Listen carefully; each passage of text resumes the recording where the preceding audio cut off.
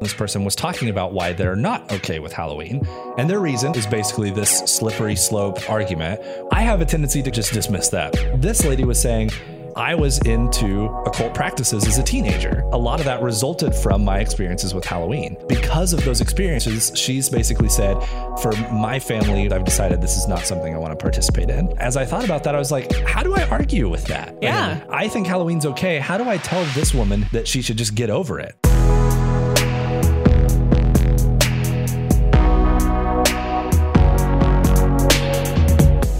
Welcome to the Real Talk Podcast from Real FM. Here's Ansen, Kara, and Isaac. Hello, welcome to episode 9 of Real Talk. We're back, Ansen, Kara, and Isaac with you. Today we're going to be talking about a topic that might sound a little bit abstract. It's a logical fallacy, which I don't know. That's like, woohoo, that's a... 5 people got really excited. Exactly. I can tell. Logical fallacies, yes. But let me provide maybe a little bit of background on this to hopefully make it a little bit more concrete and understandable why we would be talking about logical fallacies.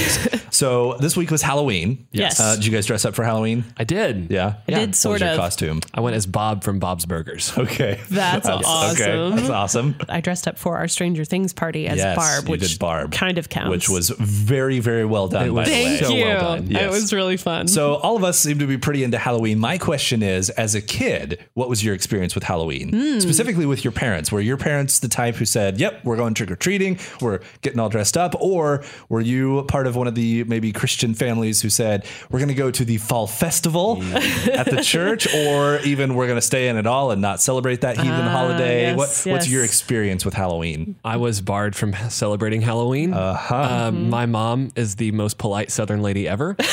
When the 31st rolled around, we would have all of the lights off in our house and we would pretend like we were not home. Yeah. Okay, Yeah. yeah. Harvest Festival all the way, man. Yeah. I actually really enjoyed those. So Yeah. since that experience as kids where maybe Halloween wasn't super encouraged or maybe flat out banned, at least in the Weaver household, Yes, definitely. do you feel like you've gone in the opposite direction of that now as an adult? Have you kind of decided for yourself, you know what, I really think this is okay and I'm fine with it? Or did it take some time? Or I mean, I think it took maybe a little bit of time for me, but yeah, now I love seeing the little kids in their costumes. Yeah. It's one of my favorite things. Yeah. And I think over the last few years, I've read a lot of different things of people saying, you know, as Christians, what if we were the people in the neighborhood with like the biggest candy bars and Right. like, you know, what if we used it as an opportunity to connect with our neighbors, things like that. And I really love that idea. Not that honestly that I've done that, but you like the idea of I it. love the idea of it. So yeah. Yeah. I'm the same way at this point. I don't really have any reservations about it either. And I was scrolling through my social media feed and an article caught my attention that was shared by one of my friends. And it was basically an explanation from a mom as for why their family doesn't celebrate Halloween. And I'll be honest, I saw it and I was kind of like, oh, here we go.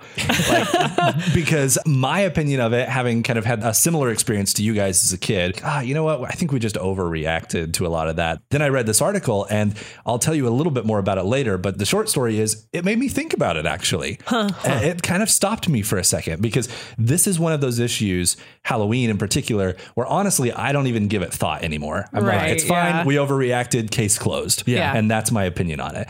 This actually made me have to sit down and evaluate my stance on it, which in retrospect, I think I kind of appreciated. Yeah. I don't know that it changed my mind, but it made me think about it. Yeah. And that's kind of what we want to do with our big idea this week is talk about some things, whether it's Halloween or all other sorts of slippery slopes that we talk about as Christians, where, you know, maybe if you do this, it could lead to this. Right. That's often the argument you hear about Halloween. Sometimes we just outright dismiss that. Sometimes we're really scared of it. I think both sides of those can present some issues. And that's what we're going to talk about on the podcast this afternoon. But first, we're going to talk about what we're into this week. So I'm going to share what I'm into this week, and you two are going to make fun of me. That's usually how this goes. I'm speaking You know the prophetically routine now. Because I am yet again going to admit how much of a nerd I am. Let's go. Because what I'm into this week are LAN parties.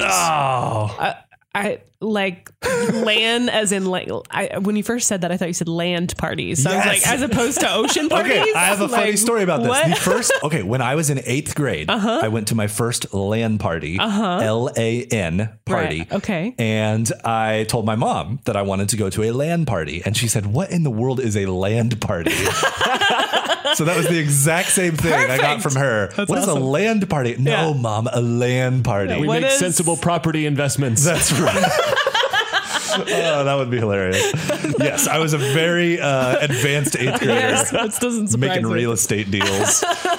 No, so it was much more nerdy than that. The first one I went to, 8th grade, 1999, I believe. Oh, man. So basically what you do is you get a big group of your nerd friends together. You go over to your friend's basement, right? And you all bring your own computer. Oh. Now, back in 1999, this was kind of a big deal because we're talking the big CRT monitors, these giant towers, all of this equipment you've got to bring with you. Oh my goodness. You bring your desk, and there's no laptops. None of us as kids, we didn't know how to have laptops. Those are way too expensive.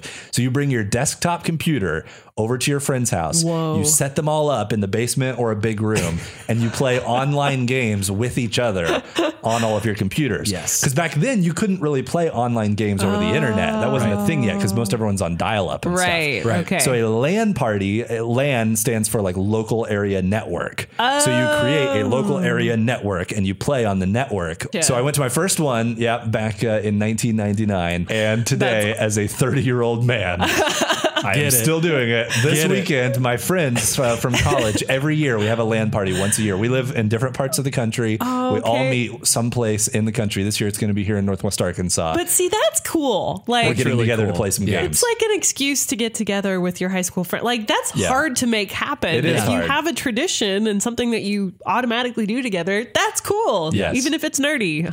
Thank you. I actually really appreciate that. All right, what I am into this week, I took a road trip unexpectedly back to my home state of Nebraska, and that's about a almost 7-hour drive, which means lots of podcasts and music on Spotify. But I listened to some really good podcasts on the road this time, and that's what I'm into at the moment because my podcast feed tends to build up. I have all of these in there, and they just get bigger and bigger, and I get more and more overwhelmed and think, I can't even decide which one to listen to because they're all so good, and it's too much pressure. So I finally just chose some on the ride, and long trips help with this. And I listened to a couple of episodes, one podcast in particular that was one of those, these people are inside my head and it's a little freaky, but it was really, really good. And I feel like it's one of those I even need to go back and listen to again. So it's called the Lead Stories podcast. And it's a couple of women in leadership. And they talked about the imposter syndrome for these 2 episodes specifically. And the imposter syndrome, it's kind of this idea that no matter how much success you've achieved, you kind of have this thing in the back of your head that always says it's a fluke. You don't really belong. At some point, people are going to find you out. That I'm faking it, that I don't actually know what I'm doing. Exactly. And this is a problem, like a huge problem that lots of people who are really successful have. And so the whole point of this particular podcast, they're like, okay, we need leaders in the world right now. This is an important thing. And this is one of those things that's holding leaders back. So we need to talk about it and address it and give people tools to deal with it. So really, really good episodes. That's awesome. One of those topics I'm even like, I hope we can talk about this someday on the podcast, but I'm not sure I could do a better job than they did. So I'm just going to tell you, Lead Stories podcast, look up the ones about the imposter syndrome. Really, really well done. That's awesome. What I'm into this week is way more lame than those 2 things. So congrats to you guys. More lame than a LAN party? Make fun of me for this one. It is, trust dear. me. I have kind of a grandma hobby where I go to thrift stores a lot. And I like to get sensible clothing there. Like I can find good weekend t-shirts and stuff like that. Yes. Usually like the company bowling shirts that are donated are great. Yes. I can be Rick for a day. It's always nice. But what I've been really into lately is I want to try to decorate my office at the house with nothing but thrift store paintings. Okay, that's cool. If you don't know about this, thrift stores have some of the worst great paintings. That's true. Worst great paintings. The top one that I have found recently, I'm just going to describe this to you.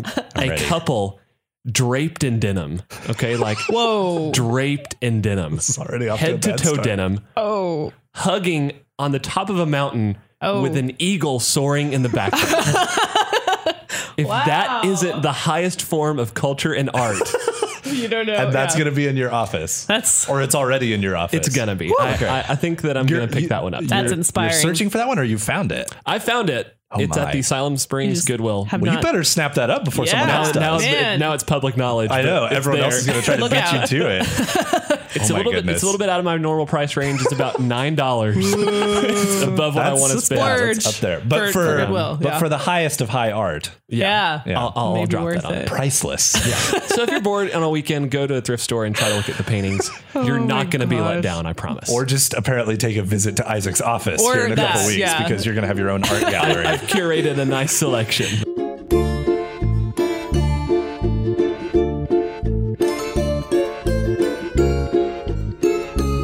It is time for confession session on the show. I just love the weeks that I do confession session. It's my favorite. Yeah. The thing that kept coming back to my mind, which I was saying in my head, like, no, I don't really want to confess to that, which is probably it's a good sign. It's probably a sign that I should. Yeah. My confession is essentially that I am a very insecure person. And I think sometimes it manifests itself in this kind of imposter syndrome idea where even my strengths, I'm not necessarily secure in those. Yes. But I think for me, even more so than that, I am just very worried about what people think about me. And I was kind of curious to bring this up because I kind of wonder if this isn't especially a guy thing.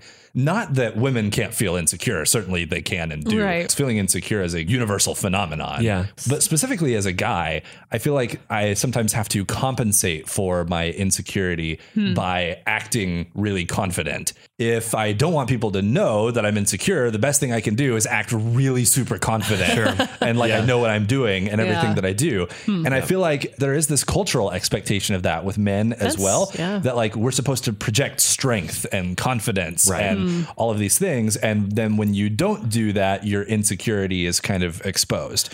Certainly women are expected to be competent and those things as well. But sometimes, and you tell me, Kara, if this is true or not, sometimes I kind of get the sense that at least among friends, women maybe tend to be a little bit better at times at kind of opening up and sharing their insecurities with one another, because that's a way that women kind of process that insecurity by opening up to that, at least with close friends, even if not with everyone. Whereas with men, not only to the public do we project confidence and don't talk about insecurity, at least for me, I have a hard time even doing that with my close friends. Yeah.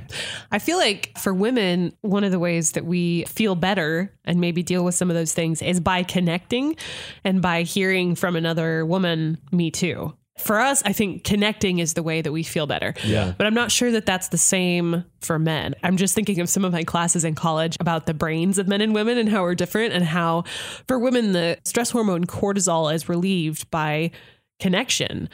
But for men, the stress hormone cortisol is relieved differently. It's testosterone, which is literally doing something that makes you feel strong and brave, right? So it makes sense that you would kind of push against that and be like, no, I'm not going to be vulnerable because that's the opposite of what will make me feel better. Right. Even though it may actually make you feel better. I do think that the times where I've managed to be vulnerable with others, there is a lot of good that comes out of that. It's really, really helpful, but it's really hard to get myself there. I'm so happy you talked about this, because a couple of days ago, I was getting coffee with one of my friends. He was actually one of the first people that I've had like a serious one-on-one conversation with another dude where we talked about vulnerability and stuff like that. Oh man. And I was just like, dude, when I asked you how you were doing and you hit me with actual problems that are going on, I was like, whoa, what is happening right now? And the more I talked to him, the more it felt better to actually discuss life problems with another guy. And it's nice to know that I'm not the only person that feels like that. I think guys, we just have a hard time making those really intimate personal connections, specifically with other men. It's just something that doesn't come naturally to us for whatever reason. And because of that, there's a real vacuum of vulnerability that exists. It's kind of this vicious cycle where you go, I don't have anyone to open up to or be vulnerable with. And so no one wants me to be that way. Everyone expects me to just continue to be manly and strong and put on a brave face. And so I've got to just continue to do that. Yeah. So it's like you have to be more intentional about creating those spaces as a man, because they're not just going to naturally present themselves to you. Yeah, I think that's probably true. Sometimes it just doesn't happen. And it always feels wrong. Like to me, at least when I try to like seek out a relationship with someone where I can be vulnerable, as a guy, if that's not my wife, it feels wrong. You feel like I don't know what I'm doing. Well, and the other guy, that's a lot of times because what you're talking about with your friend, where you had a conversation with each other, your first reaction to this was, whoa, this is kind of different. What's going on? Right. Because it's not normal. But then once you get on the other side of it, you feel better, right? Absolutely. As a guy. Yeah. So I think it's something that's still absolutely needed. Worth it. Yeah. I think that's the important thing, is for guys to be able to acknowledge to each other, this doesn't come easy for me, but I still need it, because I think a lot of times the problem is we're perpetuating the narrative of this doesn't come easy for me, but I don't need it. And then that makes it worse, because then everybody else thinks, well, I shouldn't need it either.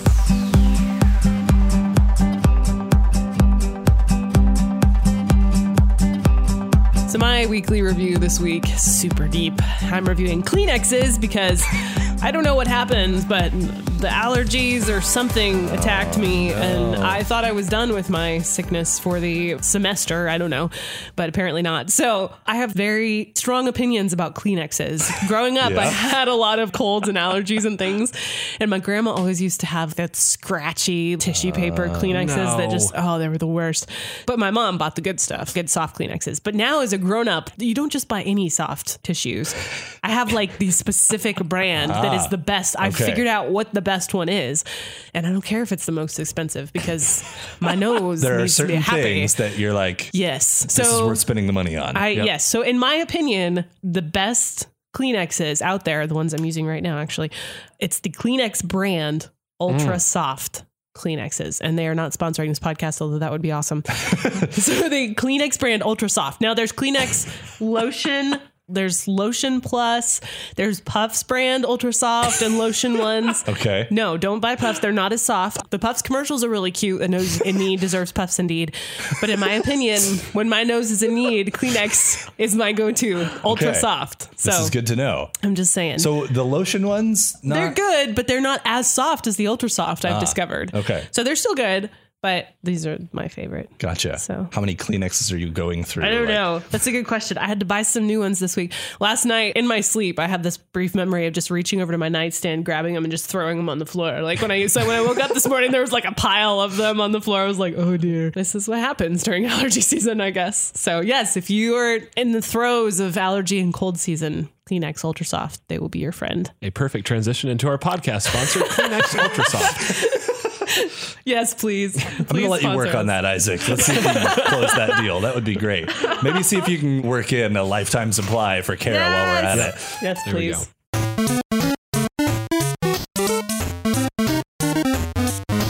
And now it's time for the real life boss level that we're dealing with this week. You know that boss on the video games that Ansen might have encountered playing the LAN parties where it's just unbeatable no matter how many times you try to throw yourself at it. For me, my boss level this week is not spoiling TV shows for people. Oh. Here's the thing. We all watch 1 to 3 streaming platforms each. Mm-hmm. And when one of the major TV shows comes out, one of their new seasons drops, you kind of have to do like a social landmine navigation where you go, have you finished the season? Have you finished the Yeah. Can I talk to you about this? Right. Can I talk to you about this? Yes. And I have noticed that I have gravitated towards people like me who have finished certain seasons first. And it has limited my friend group down to the people that I have hung out with in the last month to this core group of people. That's my hardcore season 2 fans of Stranger Things. That's so funny. That I've been getting coffee with. I'm guilty of this. This could have been my confession session. I turned down a coffee hangout with someone because I thought I'm not going to have anything to talk about. They haven't finished this season yet. I feel guilty about this. That's so funny. But I get excited about things. Yes. And I don't have as much of a filter about things as I should. Yeah. So I'm worried. It's a real fear that I'll spoil things for people. Well, at least you're cognizant of it. That's nice. Because I feel like some people just don't even think about it and they just start talking about it all over the place. But it's to the point where when the new season of Stranger Things was coming out, it was getting closer. Brie actually walked in and she goes, "What's up?" I was like staring out the window. I'm like, it's about to happen again. I'm going to have to limit my friends so again. Funny. It's coming. See, I don't have this same experience because I'm really slow at watching stuff. Yeah. Okay. Yeah. I don't know if it's because with our kids and stuff, we're just busy and so we don't have as much time. Yeah. I don't binge things as fast as other people. Movies and stuff, we don't go out to a movie theater very often because we got to get babysitters and all that kind of stuff. Yeah. So a lot of times we're watching like movies on Redbox. So we're watching them like 6 months later than other people. Right. So I'm the annoying person that you don't want to go out to coffee with because funny. I'm 6 months behind on all of my stuff. But I don't have to worry because by the time I start getting into stuff, everybody else has already seen it. Yeah. That's a the good only point. problem I have socially is when I'm like, hey guys, have you seen, episode 7 like, of Star Wars? It's so yes. cool. And everyone's like, that came out like a year and a half ago. So like, We we're know. totally late.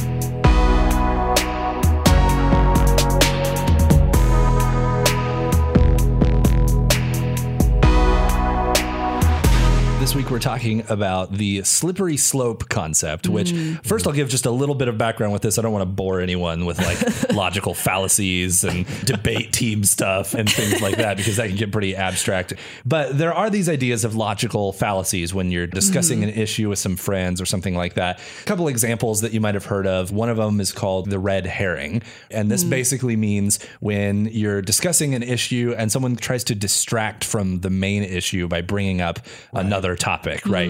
Or another example of a logical fallacy is an ad hominem fallacy. So that's when you start attacking someone's character rather than talking about the issue. One other one that exists is the slippery slope fallacy. So to try to give an example as opposed to just talking about it in abstract terms, let's say we're talking about Halloween. Someone might say, I think that it's not right for Christians to participate in Halloween. And you would say, okay, well, why do you think that is? And they might say, because it introduces kids to the occult. If they get interested in those types of things, maybe they start messing around with Ouija boards. Maybe they get in with the wrong crowd. Maybe they're into witchcraft or things like that. And it could end up leading them into getting really into occult things. And Halloween was kind of the starting point for that, right? So what they're really saying is, Halloween may itself not be completely bad, but it can lead to something that is unacceptable to me. And if you fall down that slippery slope, eventually it's going to lead you to a bad place. Gotcha. And this is an argument that we use a lot when it comes to Christianity and our worldview on various things. So Halloween is a good example of that. Alcohol is a good example of that. Yeah. Dating and sex is a really good example of that. There's a lot of places where we apply this. Now, one thing that I should point out, though, is just because this is termed as a logical fallacy, what that is really referring to is debating an issue. So if you're having a debate on whether a certain issue is okay or not, and then you end up arguing that you're for it or against it because of a slippery slope, that's considered not a valid argument in the context of a debate. Gotcha. But that doesn't necessarily mean that the idea of a slippery slope existing is completely false.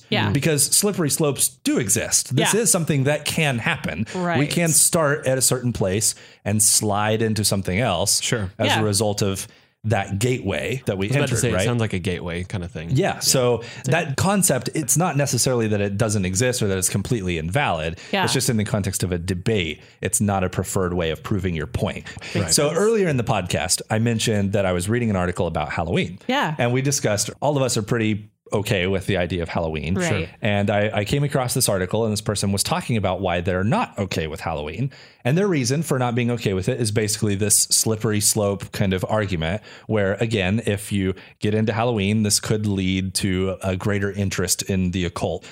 And I have a tendency to just dismiss that out of hand because my experience, I've never been remotely interested in anything occult. To me, Halloween, I want to dressed up as a piano as a kid. I don't even know how you dress up as a piano. It's impressive. My mom made this cardboard box into a piano for me. I went out and got my Reese's peanut butter cups and I stashed them for like a year and ate them very slowly. That's awesome. That's Halloween to me. Like it has nothing to do with the occult stuff. I just like dressing up and getting candy, right? And so because of that, I'm like, look, the whole occult thing, that's overblown. That's not really that big of a deal. I get maybe there's some history, the pagan history of the event and all of that maybe deals with a little bit of that, but that's not what it is now for most kids, right? Well, this lady was saying, for me, it is all of those things because I was into occult practices as a teenager. Oh, wow. And a lot of that resulted from my experiences with Halloween. And she told this whole long story, which I won't get into here,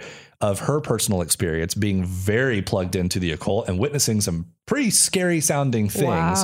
And because of those experiences, she's basically said, for my family, my kids, I've decided this is not something I want to participate in because I don't want to get anywhere near the experiences that I had. And as I thought about that, I was like, how do I argue with that? I think Halloween's okay. How do I tell this woman this has been a problem in her life that she should just get over it and deal with it? Like, that doesn't necessarily seem like an argument I feel comfortable with making. I think that's a really good point that for all of us, our own experiences color so much of our perspective on these issues. It may be a slippery slope for some people. That's a real thing. And I think they have to make that choice for their family, and we have to be able to respect that choice. Yeah. So as you guys think about this concept of the slippery slope, does anything like jump out in your mind as this is something for me that I can absolutely identify as a slippery slope for me? Yeah. So I'm sorry if this is the most hipster example of this possible, but I have some friends who are super into like quality pipe smoking. So like they have meetups where they smoke pipes and hang out. Yes. I don't participate in that because I'm someone who at one point in time was super fond of cigarettes. And that is to me a slippery slope into that. So I smell it. It smells good to me. I'm not even someone who dislikes the smell of cigarettes. I think that it's a nice smell. So I see pipes as like well, if I can do this, then it's not going to hurt me to have a couple of cigarettes this month. And then that easily, I see that dropping into. I'm very great at justifying things I shouldn't do. So it is easy for me to go, if this, then that as well. That makes a lot of sense because, again, it's something that you personally have struggled with. I imagine you're kind of saying like, I don't want to do that anymore. I want to stay away from it. And so anything I can do to give myself some degree of separation from that is a good thing. And these are people who like are not addictive to pipe smoking at all. It's like a once a month meetup kind of thing. Like it's just the same way people would do like coffee or something. Yeah. But it's just something I choose to not do. Yeah. I actually had a huge problem with just time management, which this may seem like something that is pretty benign compared to, say, smoking or drinking or sex or some of these things that we tend to really think are like the big issues.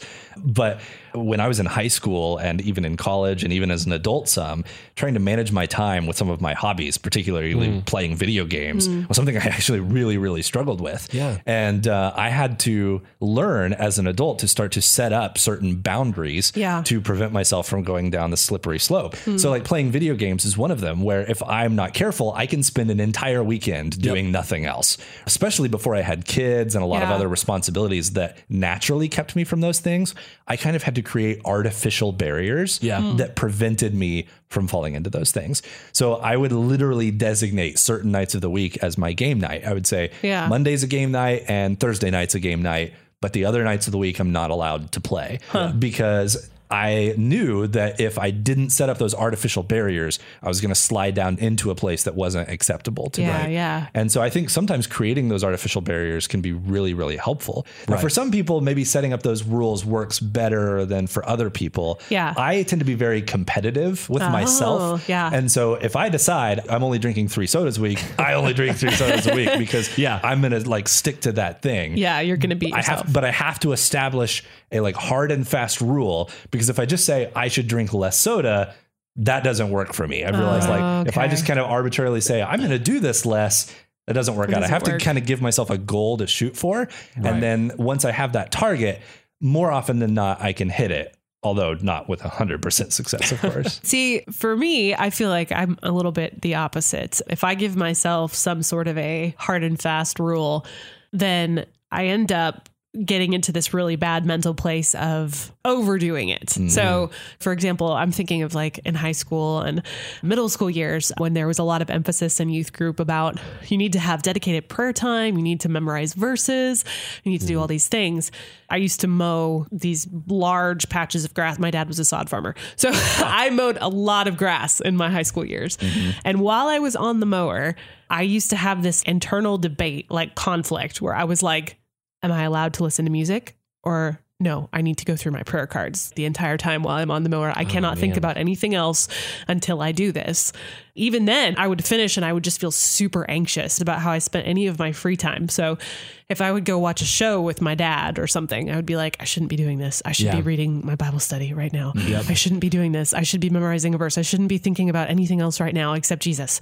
And so it turned into this really anxious, bad place, which is not the idea. I realize the idea is, fill up your mind with good things because that's what we want to happen. Those good things turned into a legalistic ultimatum performance way of being accepted. Does that make sense? Yeah, totally. Sure. It's amazing how much our personal backgrounds and personalities influence the problem areas that we have. One of the best examples in my life that really opened my eyes to how differently people view different issues is the issue of alcohol, which obviously is one of the more lightning rod issues that we can talk about. A lot of people have really, really strong opinions on this topic. And obviously this is one of those examples where there's no scriptural edict that says you can't drink. There is, I believe, in my opinion, a scriptural edict against drunkenness. But in terms of just having a drink of alcohol, there doesn't seem to be anything that I'm aware of in scripture that would prohibit that. But there are other arguments that are made. People talk about not causing your brother to stumble, right? There's that verse that gets brought up a lot.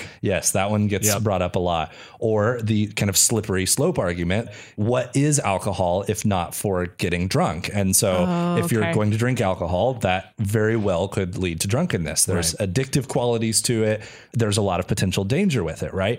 One of the things that really opened my eyes in terms of how people view issues differently is my experience with alcohol growing up was that I had parents who drank alcohol on a semi-regular basis. So they didn't have alcohol with every meal, but at least once a week or maybe a couple times a week or a few times a month, they had a drink with a meal or at a get together. But in my entire growing up life, I never once saw my parents misusing alcohol or drinking alcohol in excess. So alcohol was very much a regular part of my experience as a child, not me drinking it, obviously, but my parents drinking it, but I almost never saw it abused. That just was not part of my experience. So when I started to become older and become more aware of what alcohol was, I understood that it was a problem for some people and that you could get drunk on it or whatever, but that had never been modeled for me and I had never been very close to it. And so it wasn't even something that I really thought about. I literally didn't drink anything until I was 21. It just wasn't something that I was really tempted to do. And then after I became 21 and could legally drink, I occasionally did have a drink. I have never once in my life been drunk. I've never once in my life been tempted to be drunk. I've never had more than 2 drinks at any given time. And I haven't even had to make those artificial barriers to do that. It literally just isn't a problem for me. And I know that could sound like, self-righteous kind of thing, but I don't mean it in that way. I just mean for me, I have lots of other issues that I have lots of big problems on. That you're working on. But for me, it just has never been an issue. And I think a lot of that has to do with how it was modeled for me. Then I got married. And my wife's family, my father-in-law and mother-in-law, came from family backgrounds where alcohol was abused and where alcohol was a destroyer of worlds in their lives. All sorts of things happened as a result of alcohol in their lives. And so the first time I went over to my in-laws' house, before they were even technically my in-laws, I figured out pretty quickly that alcohol was not a part of their family life. It was not a part of their culture. And I talked more and more to my girlfriend about that and started to realize why that was. And when that was explained to me, I realized I think I had this idea in my head at first that maybe the reason that they were the way that they were is they were kind of just being prudish about alcohol. Well, they're Baptists and Baptists really not big into alcohol. And, it's just a legalistic thing. And as I got to know them more and got to know their background more, I realized this is not a legalistic thing. This is a thing where they say, I've seen what it can do.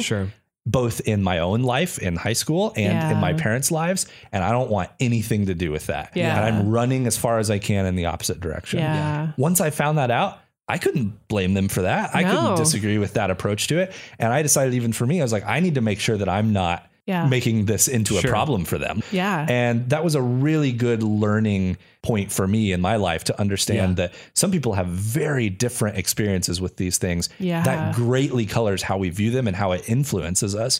And we need to be respectful of that. Whether or not it's alcohol or any substance or just how you spend your time. I think that when we look at the slippery slope mentality and argument, it's so important to consider where people are coming from with their rules. Like we all have our own little rules.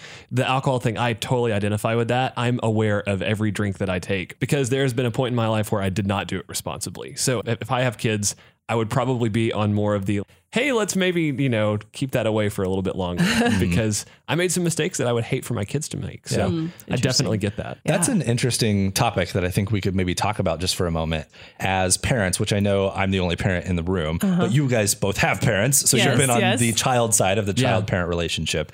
So you understand that I think a lot of parents take a lot of these experiences they have, and we have a tendency as parents to project those things onto our kids.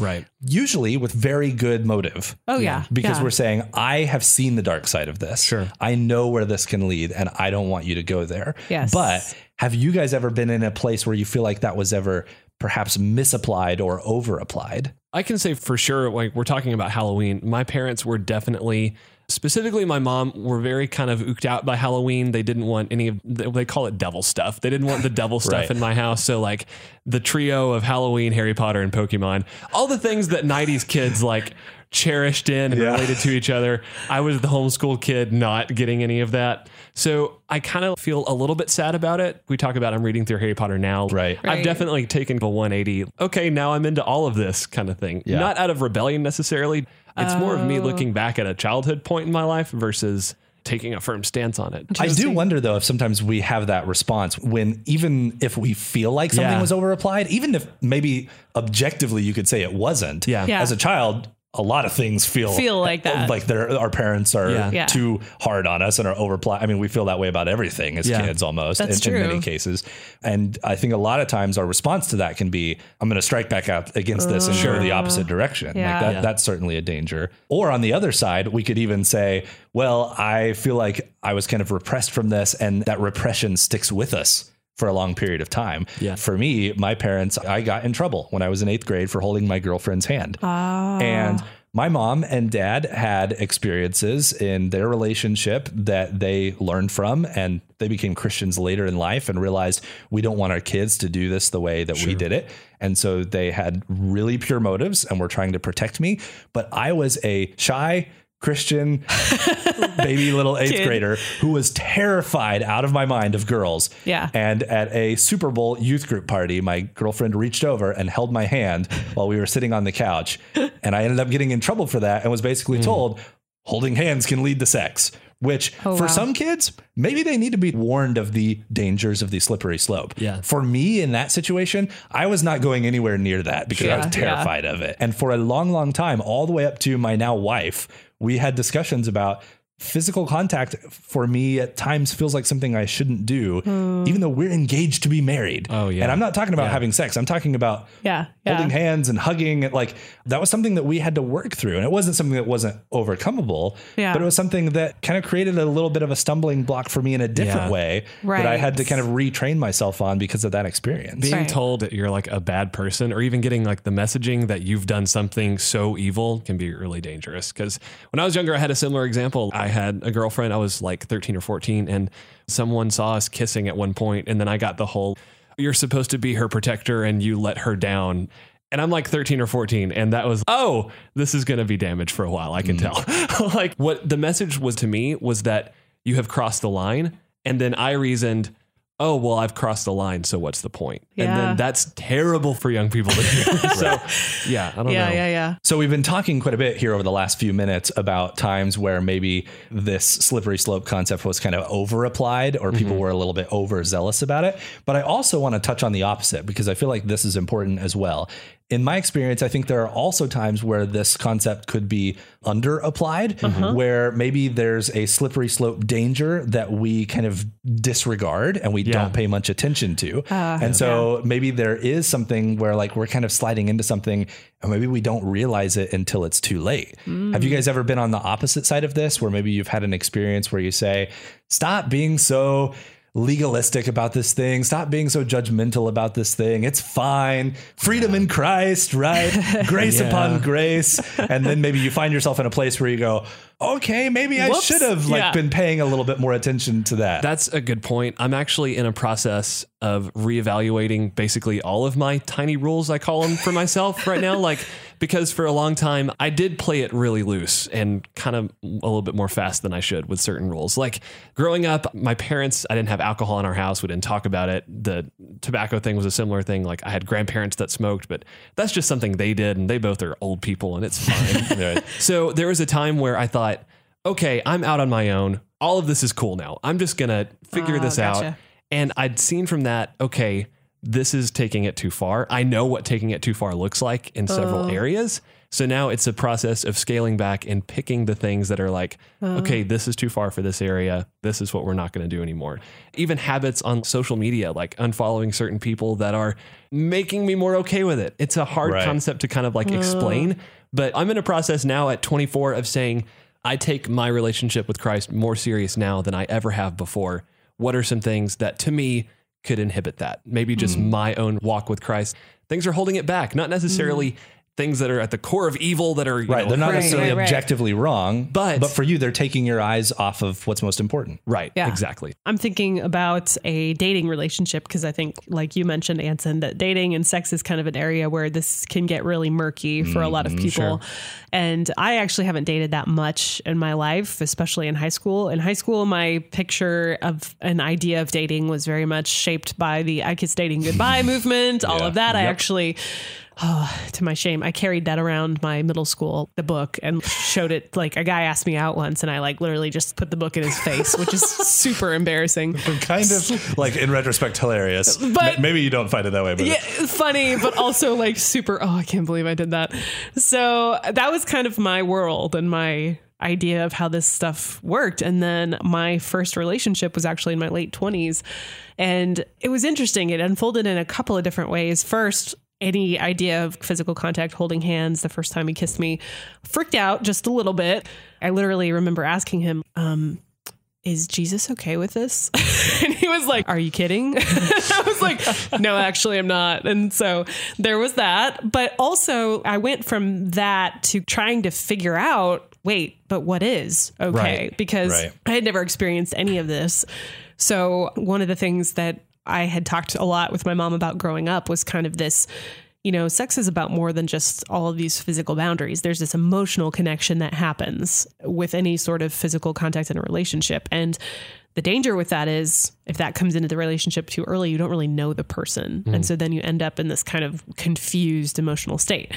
I'm in my late 20s trying to figure all this out, going, okay, some is okay. And I don't want to be super weird and legalistic about it. But also there's this other side where legitimately there is kind of a slippery slope here. It feels like that I could definitely go down. And it actually ended up being one of those things that at the end of the relationship, I looked back and I was like, if I'm really honest, there were some things in that part of our relationship that I was uncomfortable with that I didn't want to say that I was uncomfortable with because I just thought, no, freedom and all these things. Right. But if I look back on it, I'm like, no, just the fact that I was uncomfortable with it should have been enough for me to say, no, I think I need to take a step back and set some boundaries here for myself. Even if that doesn't make sense to you, even if that doesn't make sense for everybody else. Right. In this situation, it makes sense for me. And so I think that's one of those examples where I started at one side and kind of went to the other and then came back to the middle. And it kind of reminds me of the verse. I don't actually know where it is, but somewhere Paul says, everything is permissible for me, but not everything is beneficial. I feel like that is a helpful guideline, and it's not always super clear. And it's not one of those things we can point to someone else and say, this is beneficial for me. And it's not for, you can't always do that. But for yourself, I think a lot of times, this is beneficial for me or this is not.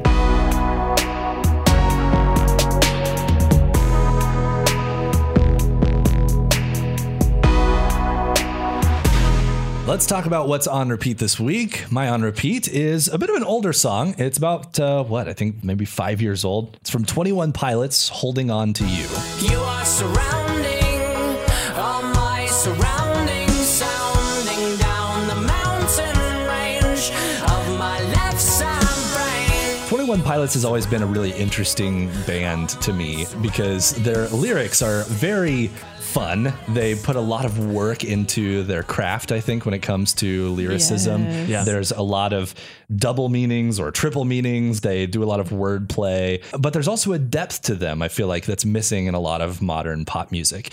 At the same time, if there's one criticism I could level, every once in a while, I feel like it almost is a little bit too, they almost take themselves too seriously, I guess. This is a song that I feel like strikes the right balance between depth and fun and meaning. One thing that's really funny to me is if you read other people's interpretations of 21 Pilots lyrics, a lot of times they don't involve spirituality or faith. When I read the lyrics to 21 Pilots songs, I see that everywhere. Maybe that's just because of where I'm coming from. It seems to just eke out all over their music. And this song is no exception. Some of these lines, I think, are biblical, essentially. Like he's talking about flesh is all I got, not anymore flesh out the door. SWAT is one of the notorious lines from the song. They're talking about how they feel like they're not always in control of their own flesh and their own desires, talking about how the artist wants to hold on to God and kind of give control of himself back over to God.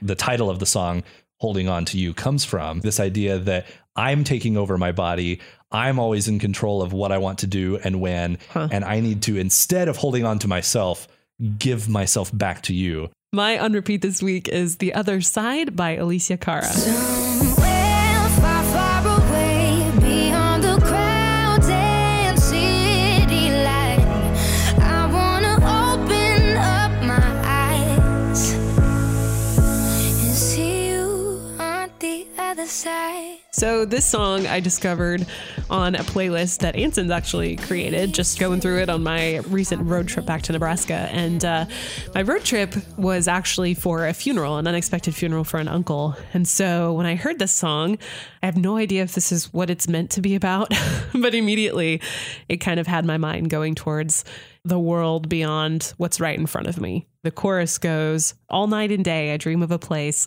somewhere far, far away beyond the crowds and city lights. Out of the darkness, we can shine. It's a really beautiful ballad kind of song. It almost reminds me of like a modern day Somewhere Beyond the Rainbow in a weird way, which I know sounds super cheesy and kind of weird, but honestly, this has just kind of been where my brain is at this week, just doing a lot of reflecting on life and realizing, I'm at this funeral for my uncle who was 70, and I'm looking at my parents going, they're not a whole lot younger than that, and looking at my family and friends around me and just going, this isn't going to be forever. And that's kind of an overwhelming feeling when you're in the middle of it. But then at the same time, there's something weirdly hopeful when you're at a funeral hearing these passages of scripture read that and you're familiar with your whole life about God wiping away all of our tears and all these things and going, yeah, okay, this is a hard reality. I really don't want to deal with this. But at the same time, there's hope in realizing, okay, somewhere far, far away beyond the crowds and city lights, out of the darkness, there's something beyond just the struggle that's right in front of me. My on repeat this week is We Gon' Shine by Big Ye and CJ King. We gon' fly to the top of the spot. Homie, we gon' grind to get out of the box. Yeah, we gon' find our way to the top. And we gon' shine if you like it or not. So what I love about this song is that it's a confidence-boosting rap song that isn't just materialistic and degrading towards women. That is a good reason to like a song. I super like it because I grew up listening to hip hop all the time and I love hip hop music so much. So when I find something that's positive and sort of fits the mood that I want to project, I latch onto it. This is one of those songs. I was listening to it on one of our Real FM playlists on Spotify. I think it's the Fresh Finds playlist.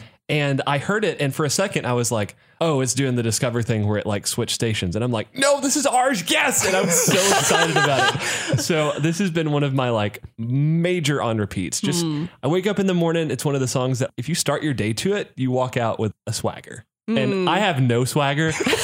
So this brought me from like negative swagger back to at least a 0 to a 3 swagger. So I'm all about this song. Check it out. Swagger song with Isaac. We need to now have a swagger scale on the podcast from now on. Like, what would you rate We Gon' Shine on the swagger scale? For people with pre-existing swagger, you're gonna roll a plus like 10. A pre-existing condition or something like. but better. Isaac does not have the pre-existing condition of swagger. You're gonna roll a plus 10 if you have pre-existing swagger. That's amazing. If you're a nerdy Midwestern kid, you're gonna at least get to a 0. A really good when starting you say point. the words roll a plus 10 of swagger, like, that just totally exposes you. I'm not gonna lie. It's a good song. Listen to it.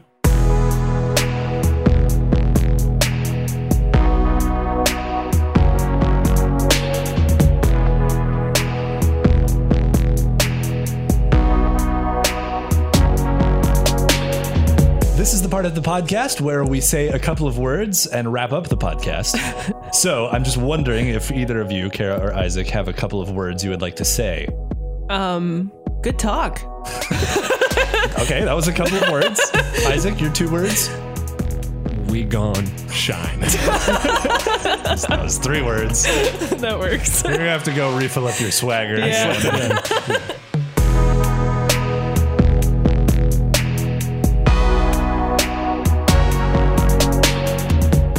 Thanks for listening to the Real Talk podcast from Real FM. Wake up with Isaac from 7 to 10 a.m. and catch Real Talk with Ansen and Kara from 4 to 7 p.m.